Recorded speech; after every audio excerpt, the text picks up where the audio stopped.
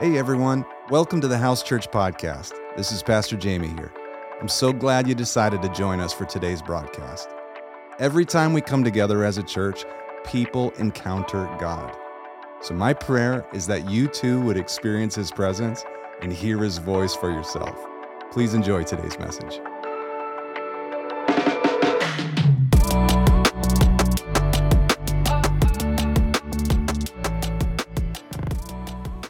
God, you know the well of compassion, the touch of your Spirit that you have moved so powerfully in our hearts and our lives. God, you've had such mercy on us as a people, as us individually. And Lord, we thank you for that. And now we're asking, Holy Spirit of God, that you would make manifest the mercy and the compassion of Jesus to our region. I thank you that it was through the laying down of your life, Jesus, that you broke the grip of Lucifer off of humanity. It was through the not exercising your right to speak, Jesus, but instead you were a sheep led to slaughter without opening your mouth. You submitted to death, even death on a cross. You submitted your life in service to unlock liberty. You laid down your life, Jesus, and so we just take up our cross now, that we too might be those who would be used to bring liberty, to break the bondage of demonic things off of this region. And God, we proclaim that even in this tragedy, in the face of it, Lord, that you would turn for good what the enemy meant for evil. Is there an amen in here today? Lord, we would turn for good. I don't know how you do it, Lord, but yeah, I know you will. So turn for good what the enemy meant for evil, Lord. Jesus, Jesus, Jesus. Yeah, we pray these things right now in the precious name of the Lord. If you dare to agree with that, you said. Amen. Amen. Yay, good job. Pat somebody on the back, say, good job, way to go.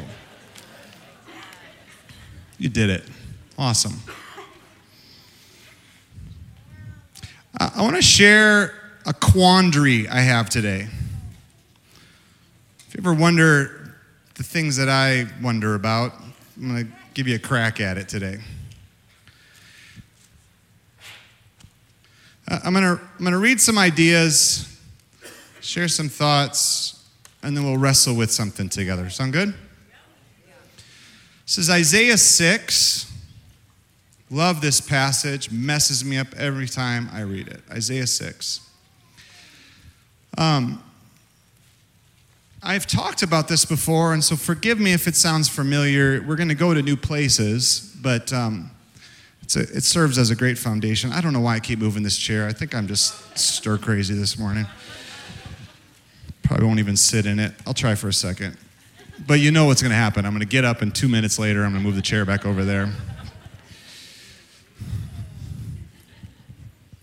Somebody should count all the idiosyncrasies that I do every weekend. How many times do I take my glasses off, put them back on? You know it doesn't matter, right? I'm just fidgeting. They don't read, they don't do anything. They're just in the way. I should just not even wear them.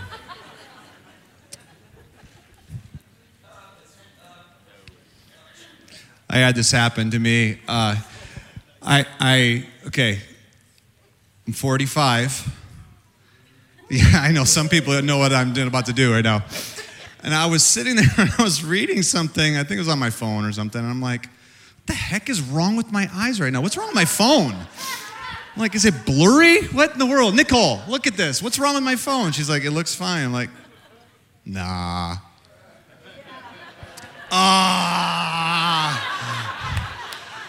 It happened overnight. Overnight.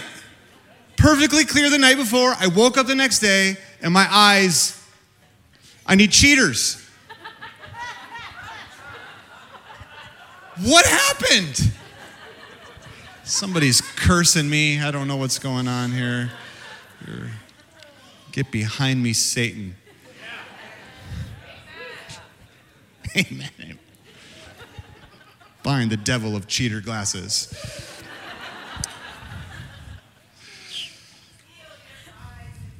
Thank you. Yes. Amen. Isaiah 6, verse 1. In the year of King Uzziah's death, I saw the Lord sitting on a throne, lofty and exalted, with the train of his robe filling the temple. Isaiah the prophet is having this experience. He sees a vision of heaven. And there's God. I see the King. I see the Lord sitting on a throne. The train is filling the temple. That phrase, train is filling the temple, it means it's coming into the room and it's continuing to come into the room. The train of a robe is the picture. It's a manifestation of glory. It's a picture of something glorious. The reason why a king or the bride would have a train so long is it's a picture of glory. It's to their glory, their benefit, that this long and beautiful and whatever. And the train of the Lord's robe is filling the temple. It came in the room. It's still coming in the room. It hasn't stopped coming in the room. How glorious is our God? Right? It's nonstop. You can't fill the room. It's continuing to come in. He's so glorious.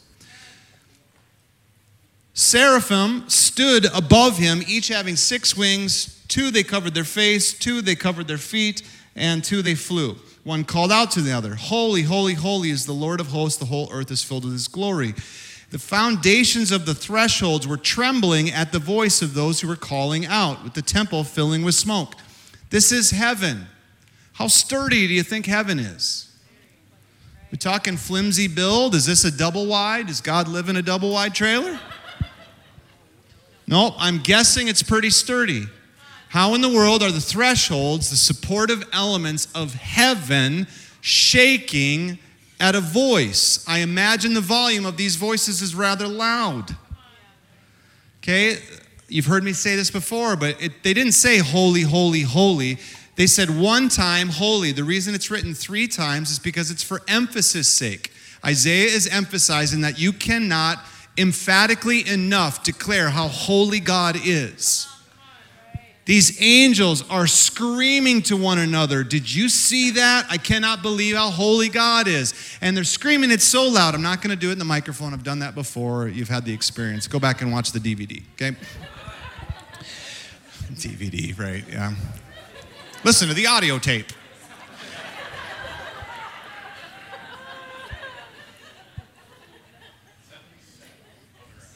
Shut up. You're old. Leave me alone.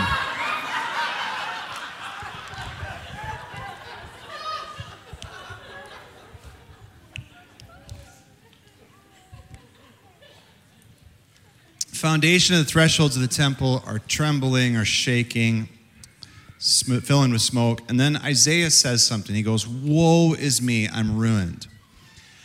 I am a man of unclean lips." That phrase, unclean lips, means I am a liar.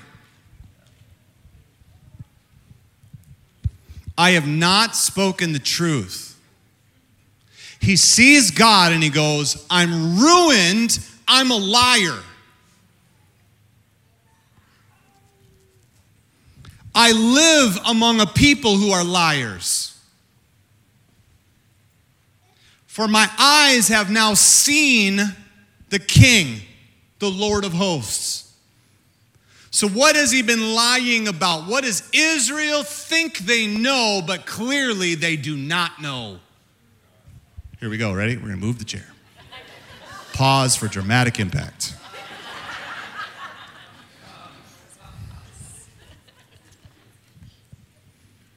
What are they lying about? What has it dawned on him? He just realized that he thought he knew who God was, and he just realized he does not know who God is. He thought he understood the holiness of God, and then he saw God and was like, I'm undone, I am ruined. I cannot believe that people have thought they understood how holy God was.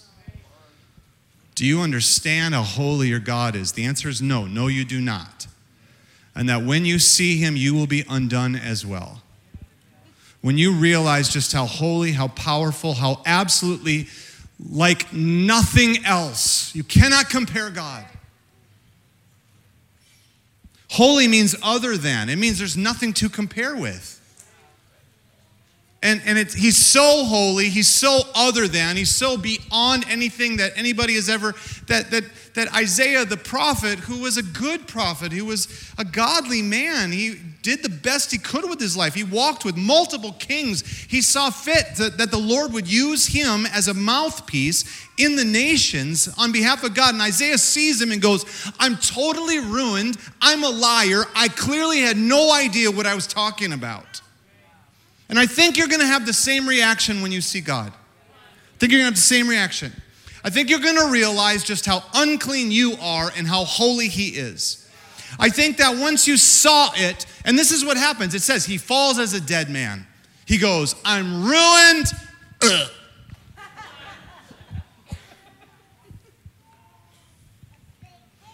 One of the seraphim flew over to me with a burning coal in his hand. He had taken it from the altar with tongs. He touched my mouth, but he said, behold, it's touched your lips. It has removed your iniquity. It's taken away your sin. You are forgiven. Something in the realm of mercy allows us to be in the context of a holy God. Something in the realm of mercy, of forgiveness, allows us to be in the context of a God who's so other than that you die if you're in his presence. But because of mercy, you're allowed to be in his presence. I don't get it. Blows me away every time. I could get into the nuance here. It's not the point of today. I just want you to marvel at that with me. This is Leviticus chapter 16, verse 2. I think we got this one for the board. We can follow along. Yeah, great. It's a chunk of scripture. I'll go until it feels repetitive, but it's kind of crazy. The Lord spoke to Moses after the death of the two sons of Aaron when they approached the presence of the Lord and died. Okay? So Aaron's two sons approached the presence of the Lord and they died. Not a good day. The Lord said to Moses, tell your brother Aaron that he shall not enter at any time into the holy place inside the veil, before the mercy seat which is on the ark, or he will die. For I will appear in a cloud over the mercy seat. So you have the Ark of the Covenant, the golden box. Inside it is the covenant. It's the 10 Commandments. You've got other items that have been put in there for remembrance sake. You have a cover over the box, the golden box, called the mercy seat. Over the mercy seat, you have two winged cherubim. We have the wings sticking out towards each other, and in the midst, over the mercy seat, between the cherubim, that's where the presence of the Lord manifests. That's where God speaks out of his place in heaven to humanity. Between the cherubim, over the mercy seat, that's where the voice of God comes. It is still today, it is where God speaks to you from. And I'm going to say this before I read the rest of this, because it's really just, it's so, I don't know how to read this and go, I don't understand God. Because it repeats over and over, don't go in there, you're going to die. Verse 4, put on the holy tunic with the linen undergarments next to your body. Gird yourself with the sash, attired with the linen turban. Take a bath. You hippie, take a bath. He shall take from the congregation, the sons of Israel, 2 male goats, one for a sin offering and 1 ram for a burnt offering. Aaron shall offer the bull for the sin offering, which is for himself, and make atonement for himself and for his household. He'll take the 2 goats and present them before the Lord in the doorway of the tent of meeting. Aaron shall cast lots for the 2 goats, 1 lot for the Lord and the other for the scapegoat. Aaron shall offer the goat on which the lot for the Lord fell and make a sin offering. But the goat on which the lot for the scapegoat fell will be presented alive before the Lord to make atonement upon it, and will send it into the wilderness as a scapegoat. Then Aaron shall offer the bull for the sin offering, which is for himself, and make atonement for himself and for his household. And he shall slaughter the bull of the sin offering, which is for himself. He shall take a fire pan full of coals of the fire from upon the altar before the Lord, and the handfuls of finely ground sweet incense, and bring it inside the veil. And he'll put it on the incense on the fire before the Lord, and the Lord of incense may cover the mercy seat that's on the Ark of the Testimony. Otherwise, he will what? You're going to die. Moreover, he'll take some of the blood of the bull and sprinkle it with his finger on the mercy seat in the east side. Also in front of the mercy seat, he'll sprinkle some of the blood with his finger 7 times. And then he shall slaughter the goat of the sin offering, which is for the people, and he'll bring it in. And the blood inside the veil to do with its blood as with the blood of the bull, and sprinkle it on the mercy seat. In front of the mercy seat, he'll make atonement for the holy place because of its impurities and the sons of Israel, and because of their transgressions in regard to all their sins. And thus he shall do for the tent of meeting, which abides with them in the midst of their impurities. And when he goes in to make atonement in the holy place, no one should come into the tent of meeting until he comes out, that he may make atonement for himself and for his household and for the assembly of Israel.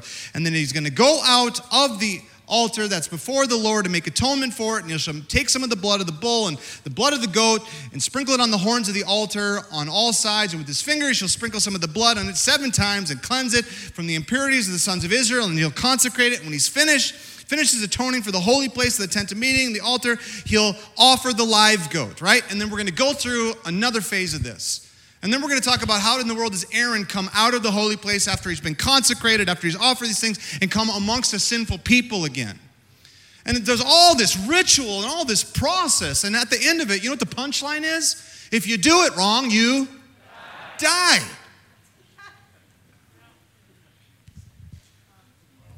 You know, when we were worshiping today and we're like, man, I feel the presence of God. You know what the sermon today is called? You should be dead.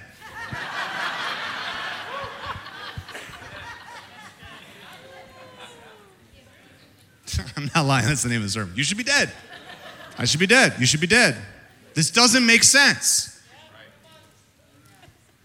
Because the presence of God that's a blessing to us is also that which is so holy that it kills anything that is impure. They don't mix. And I think sometimes we approach the fear of the Lord as if it's like cute. No, you don't understand. Well, oh no, the new covenant has changed everything. Yes, it's changed everything, but I'm going to take you through some stuff this morning that for me, I'm like, I don't know if we should get so cute.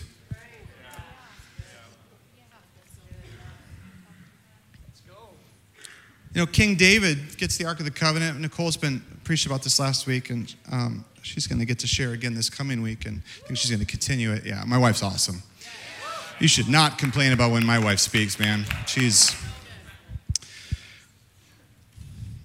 But she's talking about the life of David and Saul and the difference, and how David's a worshiper, a man after God's own heart. And there's this time they're bringing the Ark of the Covenant back up to Jerusalem. He's trying to do the right thing, but he puts it on a cart instead of carrying it, and the cart stumbles, and the Ark of the Covenant is going to fall into the dirt.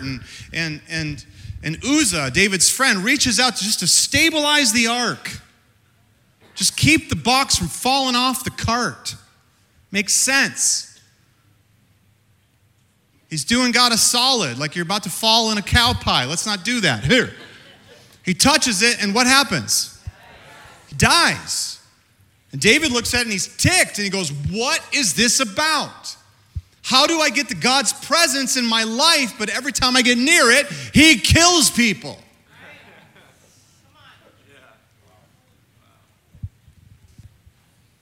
Philistines get a hold of the ark. Anybody remember this one? Eli, very foolish, lets the Ark of the Covenant go out to battle, even though the Lord has said, I'm not with you, you're going to lose. And the Philistines kill the Israelites, and they end up taking the Ark of the Covenant, or the presence of God, and they take it into the temple of Dagon, their temple. And they got the Ark of the Covenant in there, and do you know what happens? They all start getting hemorrhoids. Says it. Right? I love that Bill Johnson's the first one to come up with this joke. So it's not my own, I'm stealing it, right? But what's a blessing for you is a pain in the butt for the enemy.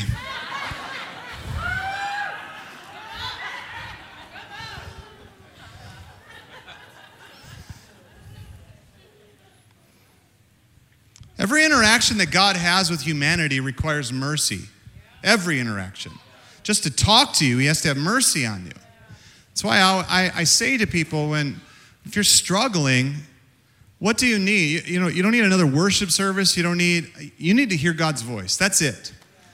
If you're struggling, you feel distant from God, what you need to do is go have a quiet time. Just get quiet and let God speak to you.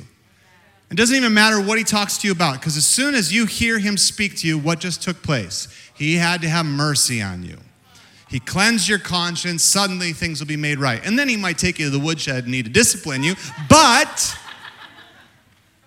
the thing that you felt was all blocked up and I'm stuck and whatever, at least God dealt with that. Are you alive this morning? Okay. I'm giving you all my secrets today. This is John chapter 1. John the Baptist is proclaiming Jesus. He's talking about Jesus and what's the sign of Jesus' coming and how would he know that it's the Messiah. This is John 1, verse 32. John was testifying. He said, I see the Spirit descending as a dove out of heaven, and it remained upon Jesus. I didn't recognize him before that.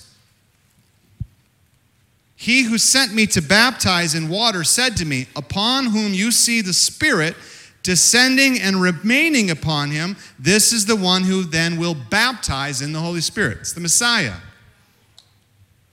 Jesus had the manifestation of God's presence come upon him and remain. This is a big deal because Jesus is about to interact with humanity. Jesus is walking around as the temple of God. The manifested presence of God is on Jesus. And every time Jesus interacts with people, that same presence of God that you and I find a blessing should be what? To sinners. Killing them.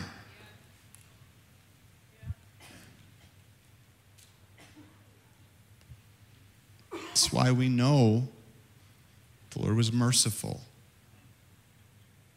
The same presence of God that requires the blood sacrifice, the strict observance of priests, is the same presence of God that came upon Jesus. Same presence of God that required a goat to be killed every year and a scapegoat to be sent into the wilderness.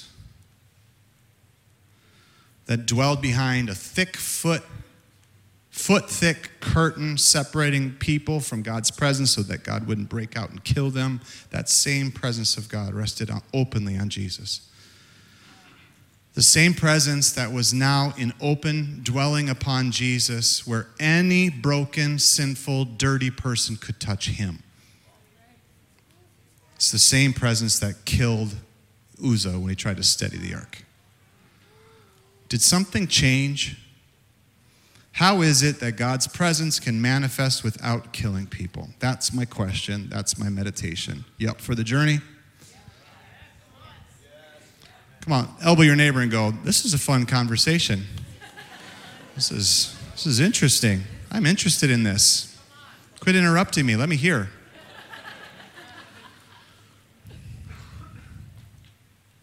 What changed?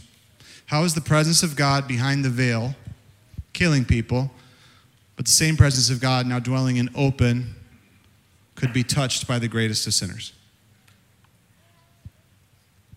Matthew chapter 9, starting in verse 9. There's a story behind this, but we're just skipping to the good parts here.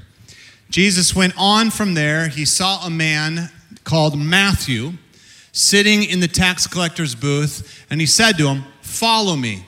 And so he got up and followed him.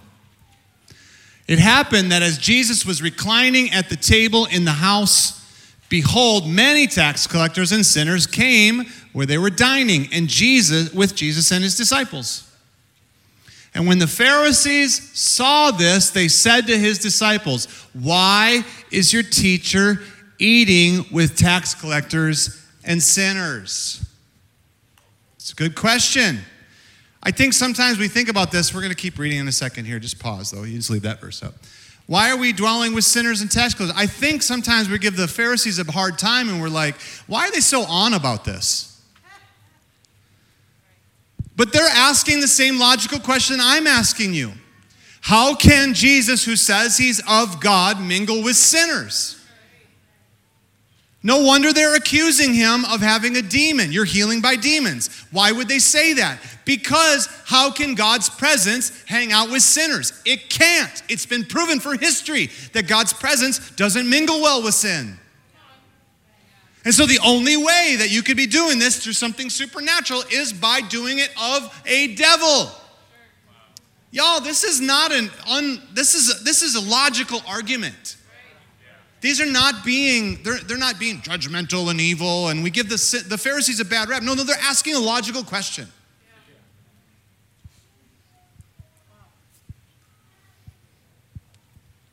Jesus reclining at the table, behold, many tax collectors and sinners came out, and the Pharisees saw this. They said, why is your teacher eating with tax collectors and sinners? And when Jesus heard this, he said, it's not those who are healthy who need a physician, but those who are sick. Go and learn what this means. Now, this is a quoted passage. Jesus didn't make this up. This is coming from Old Testament. I desire compassion, not sacrifice. I did not come to call the righteous, but sinners. I desire compassion, not sacrifice. I desire compassion. The word compassion is the word for mercy. The word for sacrifice means to cover through. It's the idea of I'm doing a sacrifice to cover sin. It's a function of atonement. We are atoning for sin. God would rather have compassion or mercy, not sacrifice. The two are not linked. I know we see them together, but these are two separate actions. The atonement for sin means tit for tat. It means that you have to kill something in order to pay. Compassion and mercy is the choice not to count someone's trespasses against them. You just nullify it before it gets there.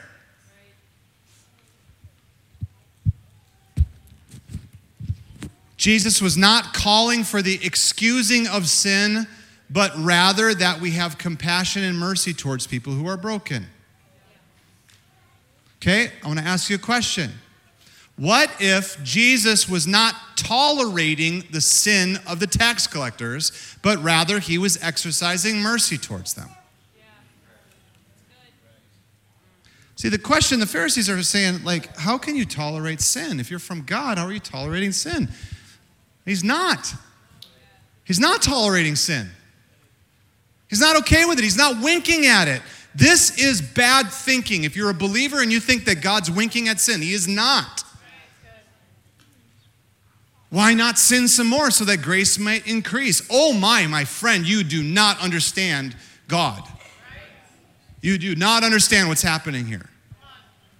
If you think it's okay just to keep on sinning after you become a believer, you do not understand what's happening here.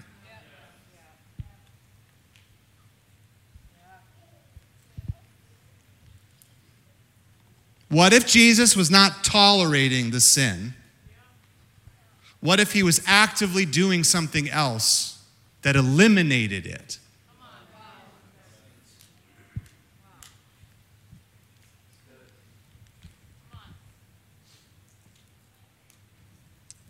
It's a crazy story. It's going to open a can of worms, and it's okay. I might leave you with more questions than answers today. But then I'll give you something to talk about at lunch. This is Acts 5. Nobody likes this story. Most people avoid it.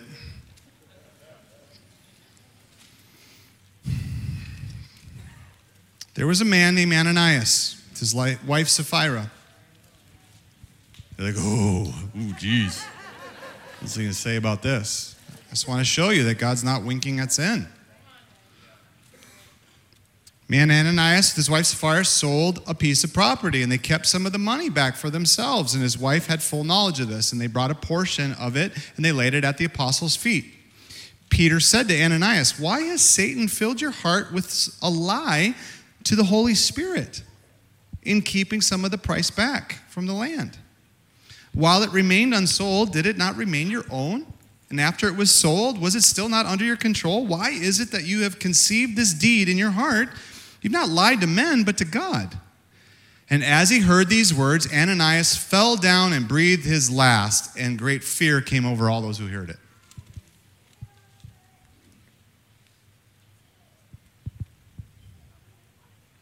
The young men got up, covered him. After carrying him out, they buried him. There elapsed an interval of about 3 hours, and his wife came in, not knowing what had happened. And Peter responded to her, "Tell me whether you sold the land for such and such a price." And she said, "Yep, that was the price." Then Peter said to her, "Why is it that you have agreed together to put the Spirit of the Lord to the test? Behold, the feet of those who buried your husband are at the door, and they're going to carry you out as well." Immediately she fell over and breathed her last. The young men came in and found her dead, and they carried her out and buried her beside her husband. And great fear came over the whole church, over all who heard these things. The presence of God still kills because of sin, y'all. What was the difference here? Peter let her reap her consequence versus having compassion on her. That's it. That's it. Doesn't need to be anything else. The presence of God does not tolerate sin. Doesn't tolerate sin. Fear swept over the church of like, whoa, we should not pretend like the goosebumps we feel in worship service are nothing.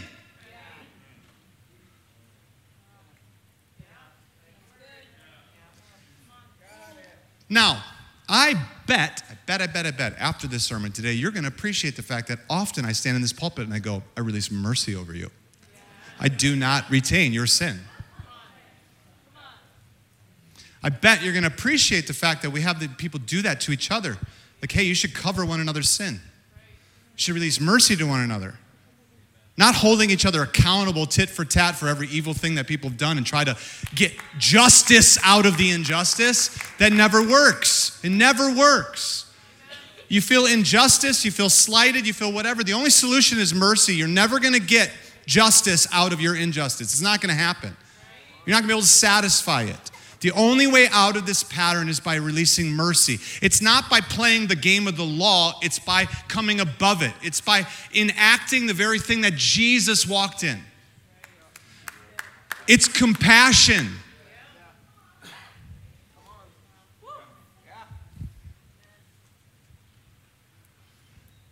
I don't know. Maybe we should let one or two of those things happen and then see how seriously we take this. I think this is actually, sometimes people get on the house, they're like, why don't we have more manifestations of demons? Because I'm always moving in mercy. Because I'm not trying to embarrass you. I know that you can get delivered without having to have a near-death experience. You don't understand. This is real. This stuff is real. Power of God is real.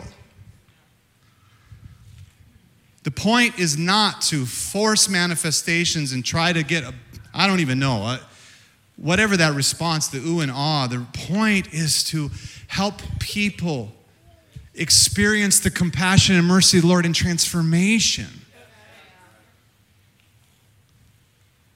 Be slow to judge. Be way quick on mercy.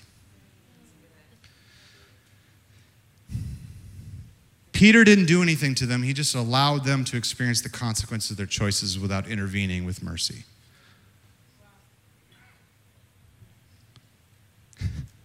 Scriptures are clear. The Lord does not excuse sin.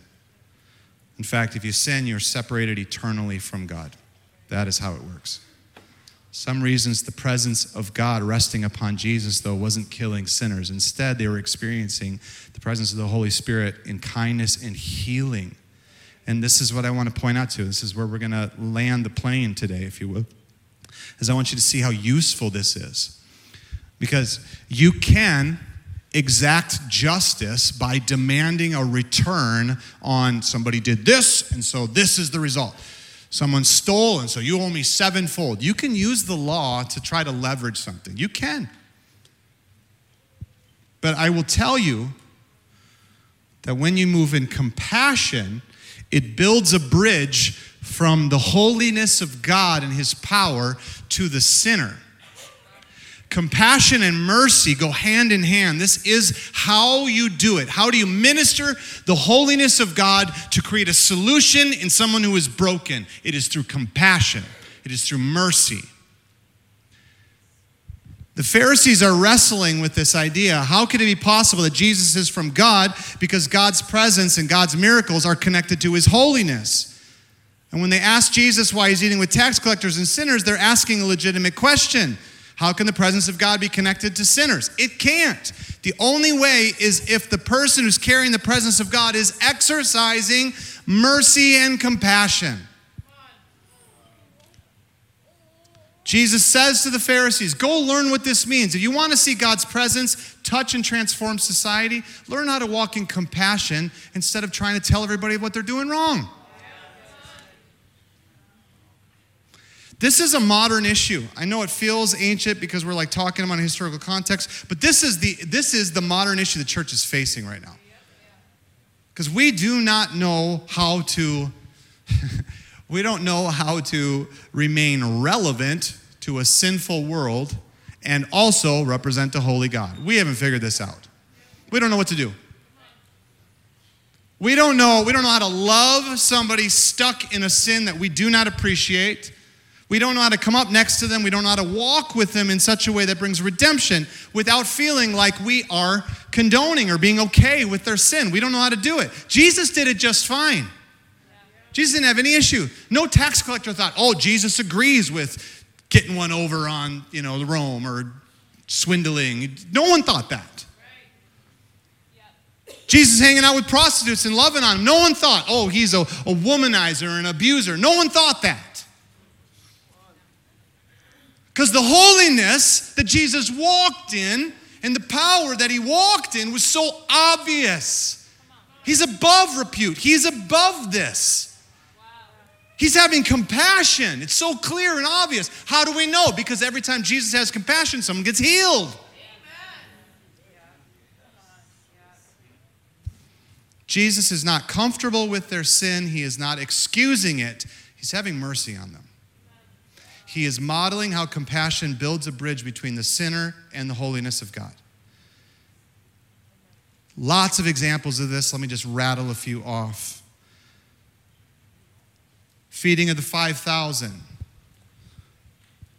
This is Matthew 14. Jesus heard that John got thrown in prison. He withdrew from there. He went on a boat to a secluded place. When he heard this, all the people followed him on foot. He went ashore. He saw the large crowd. And what did it say? It said he felt compassion for them. And so what did he do? He healed all their sick. And when it was evening, he said, the place is desolate. The hour is late. Let's not send the crowds away. Let's feed them. And so he fed 5,000 people. Matthew 15, verse 29. Departing from there, Jesus went along the Sea of Galilee. Going up on a mountain, he sat down. A large crowd came to him, and bringing those who were lame, crippled, mute, and blind, and many others, they laid him at his feet, and he healed them all.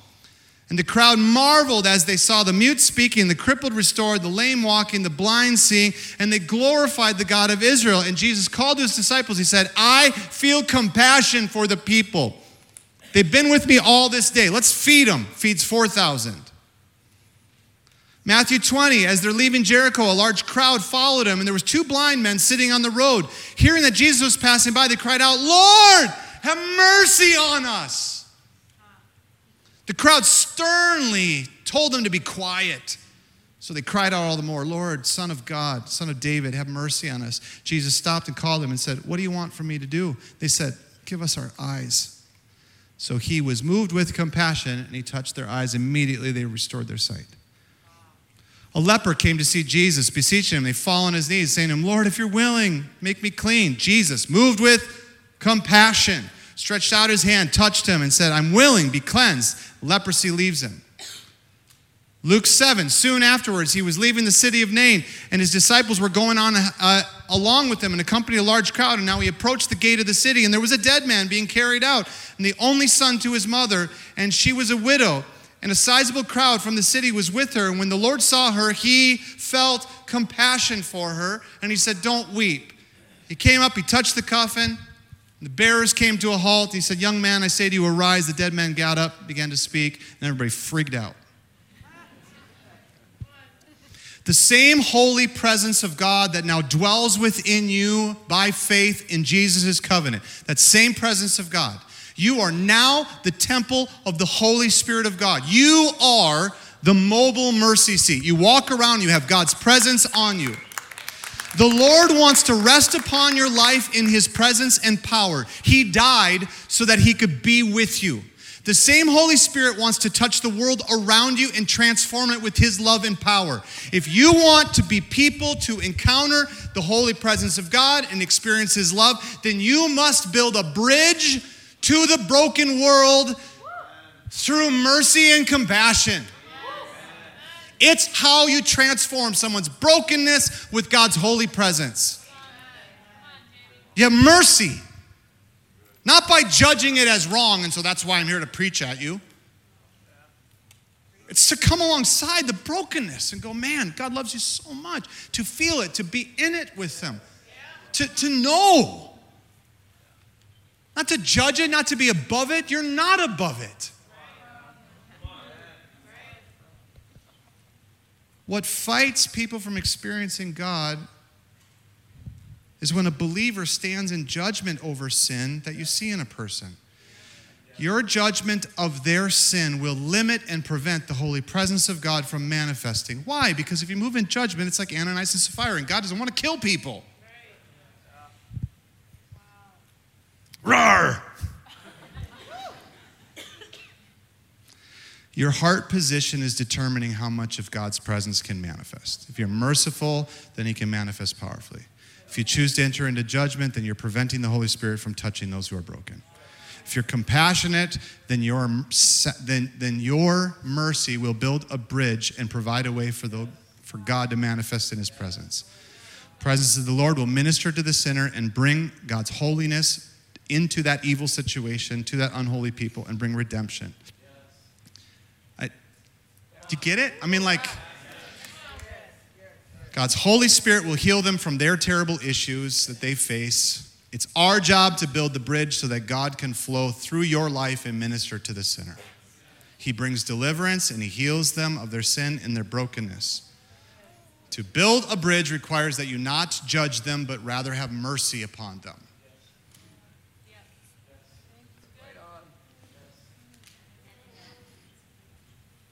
There are people here today, you're like, dude, I need mercy myself. Yeah, you betcha. You do. You've been stuck in sin. Peace has left your life. You don't know what to do. I'm telling you, turn to Jesus. Receive him. He'll wash you clean. He'll give you his spirit. Your life will be remade. There's others who have stood in judgment over people, and you're wondering why you're so dry yourself. It's because you have stood in judgment and you're holding resentment against people. And when you're holding of sin against people, your lack of mercy towards people is limiting the presence of God that can manifest on you. It's why you're dry, because you're judgmental. So repent of it. Release compassion and mercy, and you too will be refreshed. That's how it works. We have a choice. We can allow the presence of God, his holiness, to be made manifest in our lives in such a way that it makes the world afraid of us because we're going to judge them. Or we can be like a Mother Teresa and get in the dirt with people and love on people. It might not be as flashy. You might not get headlines. Frankly, there's a lot less power in an altar call if I'm already giving mercy before you get here. But I don't think it's this that transforms a life. I think the presence of God touching your life, if you get real with this thing, just understand this isn't a game. It's just not a game. The holiness of God wants to touch and transform your life, and you are living in his mercy. So if you start to give it to others, you'll be refreshed yourself again. Matthew 9:36, seeing the people, he felt compassion for them because they were distressed and dispirited like sheep without a shepherd. Can I tell you how much of the harvest is stuck not knowing Jesus simply because there's nobody willing to just walk with them through their pain? They feel judged. They don't know what to do. If you just literally would pull up next to people, and instead of judging their situation, just come alongside them. You don't have to be the solution. You don't have to fix everything. They're distressed and dispirited like sheep without a shepherd. He turned to his disciples. He said, the harvest is plentiful. It's the workers that are few. So let's beseech the Lord of the harvest, and let's get out there and love on some people. Amen? There you go.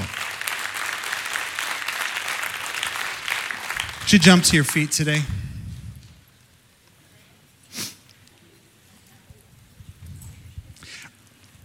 I don't know how much judgment people of Burnsville and the River Valley needs right now. I know that they need a whole bunch of compassion and mercy. I know that people already feel responsible and feel bad and feel guilty and feel all that kind of stuff. I know that there's a family right now who had a dad make some really terrible decisions, and there's people that are carrying guilt and shame, and there's all that kind of stuff, and they just desperately need mercy. I know that the evil one loves to take these kinds of situations and just heap on evil, man. But we are those who can stand in intercession between situations and proclaim the mercy of God. And so that's what we're doing today. Would you please join me in prayer? Father in heaven, Lord, we stand in this place today, and from the seat of authority you've given, Lord, I'm standing on the apostolic foundation you've given us to stand on, standing in this place today, and in the authority of Christ, that which he has given to us to steward, I proclaim over our region the mercy of the Lord. I proclaim over our region, over every city in the Minnesota River Valley, we declare the mercy of God, that we do not retain your sin, that we declare mercy, that every work of evil and every work of intention of evil that is attempted to condemn and to twist and to pervert people's intentions, we break your power today in Jesus' name.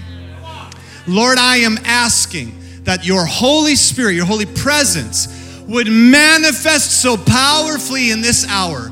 Come upon your churches, God. Holy Spirit, come upon the house church. God, I pray for the manifestation of your holy presence like we have never experienced before. I pray, God, that it would be so lavishly powerful that the love of God would come crashing in every way, God. Lord, I thank you for that. Thank you for that, Lord. Lord, we release mercy over those who've judged us. Come on, just declare this with me. Lord, I release mercy over people who've judged me. Come on, just declare that to yourself. People who have misunderstood me, I release mercy. People who have spoken evil against me, I do not retain their sin. I release mercy to them. People who have done evil against me, I don't count their trespasses against them. I release them. Come on, declare it. You want to get out of the mud or not? Lord, where I've had judgment and I have been quick to judge situations, judge people, declare something as wrong, declare intentions as if I know what's going on in somebody. Lord, all that stuff. My judgments, Lord, I repent of the judgment I've held against people. Come on, declare it. I repent. I repent of the judgment that I've held against leaders.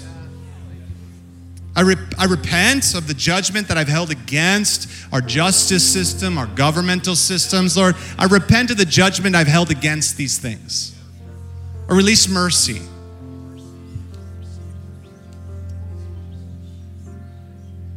Come on, if you want to be somebody who God can use in these spheres of influence, then you've got to be free from judgment. Lord, our bosses, business decisions, the stuff that's hindered us, hurt us, done things, Lord, that injured us. God, we just declare mercy over them. We release them. We belong to you, Lord. You're our King. You're our shepherd. So in every way, Lord, we plead and decree the blood of Jesus and his mercy. Every form of witchcraft, every tongue that's condemned us, every curse, we break the power right now. We declare mercy in its place. Every evil we have spoken, Lord, we repent. We pray, Lord God, that every careless word that's come out of our mouth, Lord, that you would break their power off of people, God. We do not want to hinder people. So we release blessing in its place, Lord. Make us free today, God. Make us free today. Now, Lord, in this house, over this congregation, I declare your mercy afresh. I do not retain your sins, church. As your pastor, declare mercy over you. If I had opportunity to lay hands on you, I'd say, be released, son. You don't carry that guilt anymore. Be released. Be forgiven. Be released. If I had the opportunity to wash your feet, I would right now. Wash your humanity. Just be forgiven. Be released. No longer carry the burden of this. You don't have to prove anything. Just be undone. Be released. Holy Spirit, would you come right now? Would you put a hand on your own heart just to receive now? Holy Spirit, come and fill them.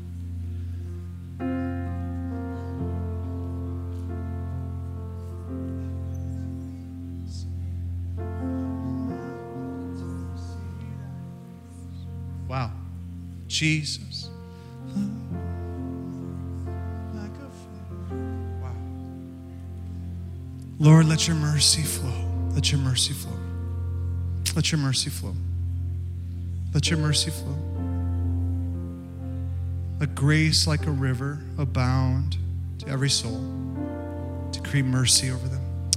And Father, I thank you. Now, God, I thank you that joy is their portion and peace be your guide and your hearts and minds be illuminated with truth and love and purity.